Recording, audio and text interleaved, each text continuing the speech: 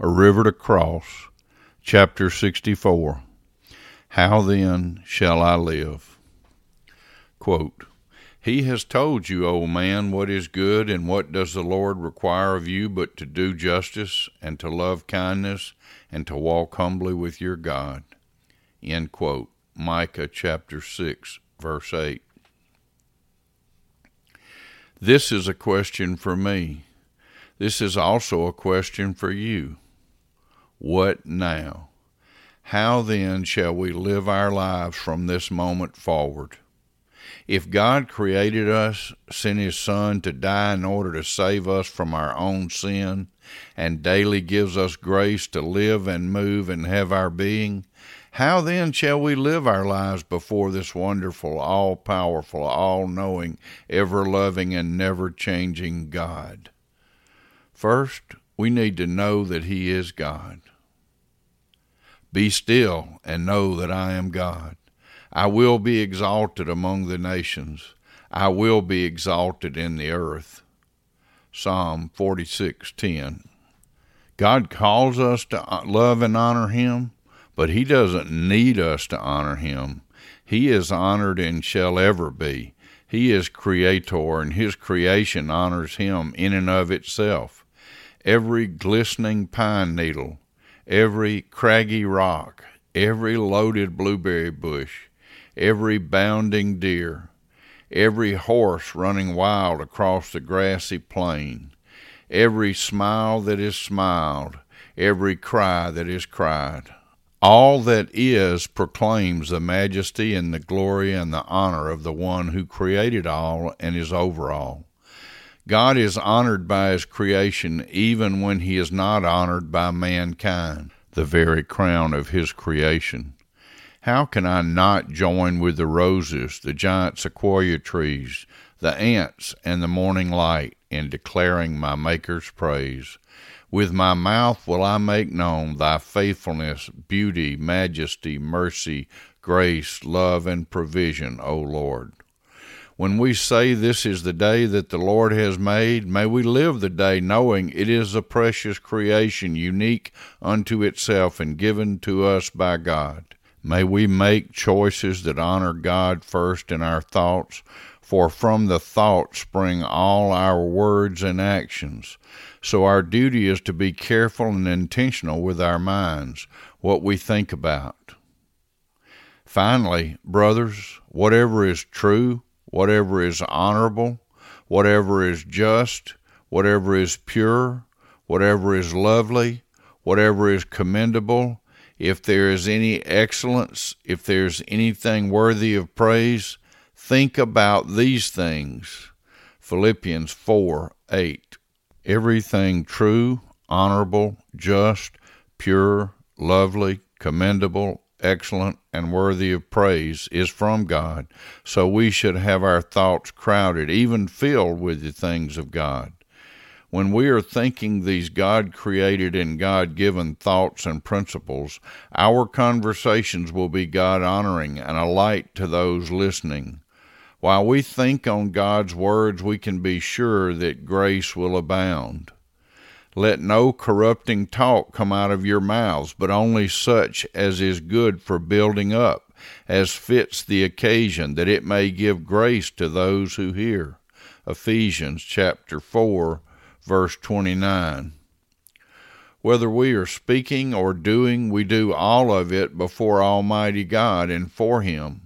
We can do good only because God has first enabled us to do good, and so we give honor and thanks to God for the good things we do.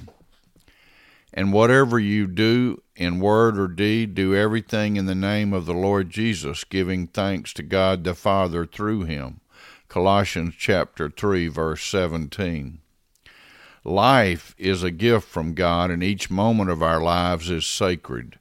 We honor God, we help others, we live rich, full, and meaningful lives when we recognize the preciousness of each sacred breath, thought, word, and action. God has given us life and called us to live our lives centered in Christ in every way. I can think of sacred moments as simple as how I respond to other drivers at a four-way stop, allowing the other to go first, and as complicated as a moment in the mountains of Honduras when I watched Dr. Bo Gabbert gather a very sick and very contagious lonely man up in his arms and hug him closely, reassuring and reminding him of God's perfect love.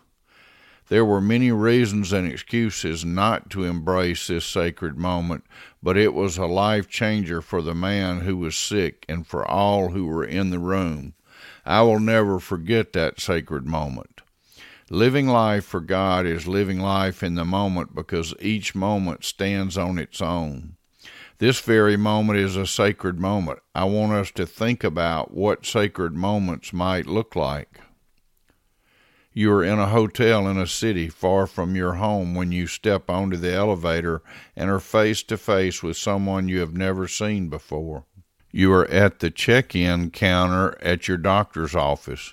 You feel very poorly. The receptionist is involved in a conversation on her cell phone, and it does not sound like clinic business. You are tired and ready to be waited on. You are in the grocery store, and you turn down the next aisle and find yourself face to face with someone who appears to have a very poor attitude. You are at a four-way stop, and you make eye contact with the driver across from you. You are at the bedside of a friend who is seriously ill and feeling very overwhelmed. Your teenage child has just shared a major life event with you that would be the last thing you ever wanted to hear from your child.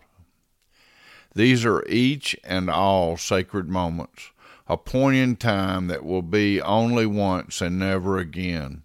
How do we handle these moments?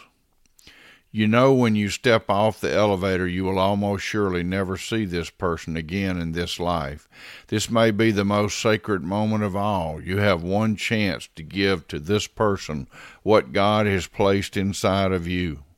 A warm smile, a kind word, and a keen awareness of how they respond, and if there's any opening to share something infinitely better.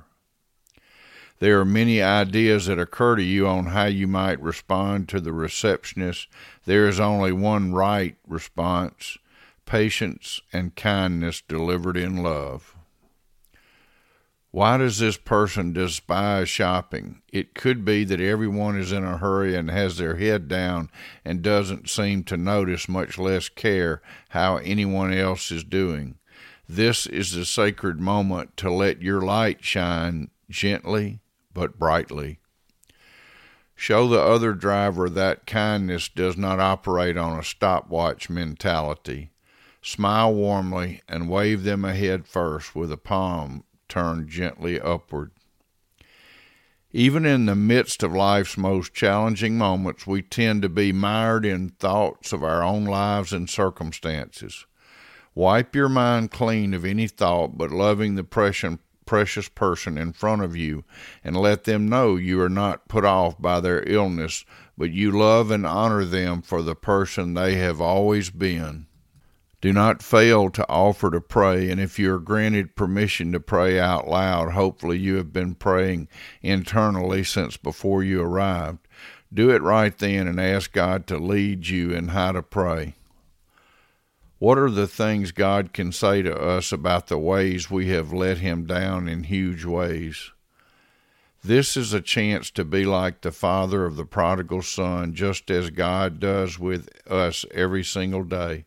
Listen and let your child know that nothing in all creation can separate them from your love.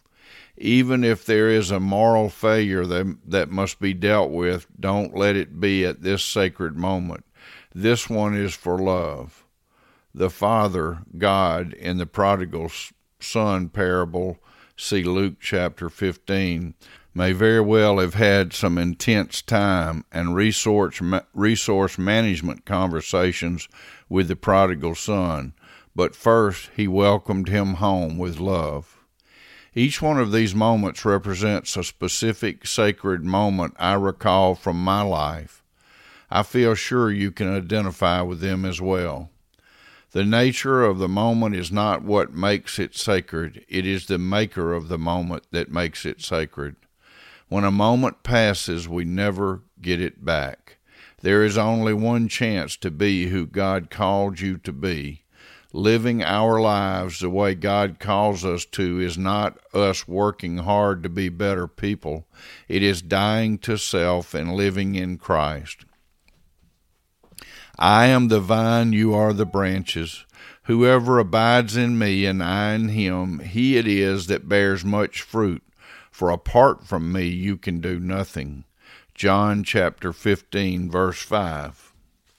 I recall an event where I was running a little soup kitchen in Macomb, Mississippi. I was feeling quite filled with myself, and a young lady who had just come in and seated herself at one of the tables made a comment to me as I passed. "You don't expect me to eat at this nasty table?" I felt the heat rise from inside of me, and I was poised to give her a piece of my mind, but I didn't. I went into the kitchen, thought of who I am really serving, Christ himself. I then went back out and knelt beside the table, welcomed the lady, and thanked her for bringing the condition of the table to my attention as I carefully cleaned the area around her. This was a sacred moment. I was encountering the woman at the well, just as Jesus did. John chapter 4. Do everything without complaining or arguing, so that you may become blameless and pure, children of God without fault in a crooked and depraved generation, in which you shine like stars in the universe as you hold out the word of life, in order that I may boast on the day of Christ that I did not run or labor for nothing. Philippians chapter 2, verses 14 through 16. This day, this hour, this very moment is a sacred moment because it is created by God. It is given to us by God, and it is to be used for His glory and His honor. So in every moment of life, we must continually be in a mode of giving thanks. In each moment, we must be alert to its sacredness and how we can honor God in the sacred moment. Whether we are encountering traffic on the freeway, interacting with others as we go through the grocery store, observing and responding to a message, looking into the eyes of an older person who is intimidated by the bustle of all around them, holding the hand of a child who does not know what exactly to think of the vast world around them, speaking to a coworker who is very difficult to be around, much less to love, or responding to a friend or spouse who has just said or done something we perceive as stepping on our last nerve. Every one of these is a sacred moment. We will pass through this moment only this one time for all of time and eternity. We will have only one chance to get this right, and there will never ever be a do-over of this moment. Love in the moment, rest in the moment, relish the moment, pause in the moment, continue loving in the moment, honoring God with thoughts and words and actions that are pleasing in His sight and a blessing to those we encounter in that moment.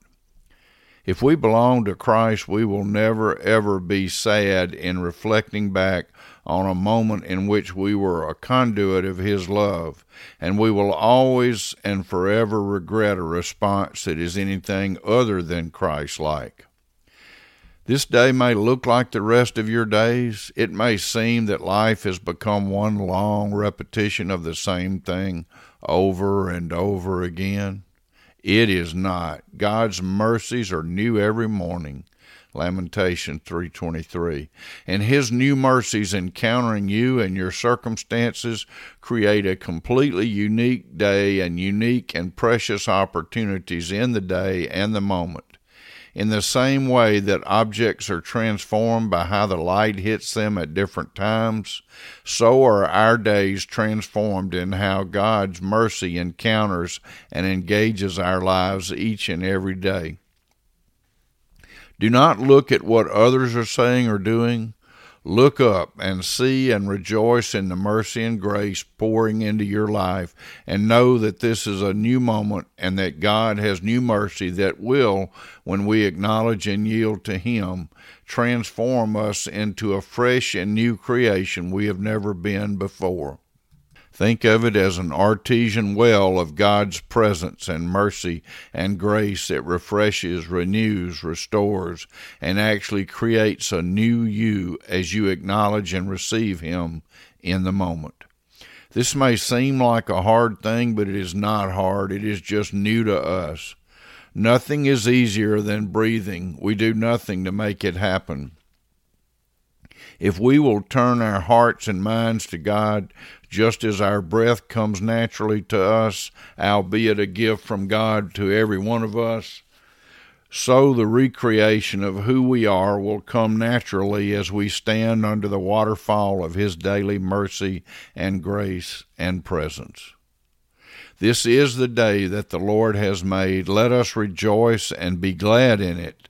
Psalm 118:24. It was not for nothing that God made this day. It was for everything Christ-centered that He made it. May we open our hearts to what He wants to do and is doing in the day and live it as the sacred day, sacred hour, sacred moment that it is. Nothing will ever be more joyful to us than a moment lived with our hearts open to God's creative and transforming presence and purpose. God made us all on purpose, for a purpose, His purpose. We need to be about the business of God.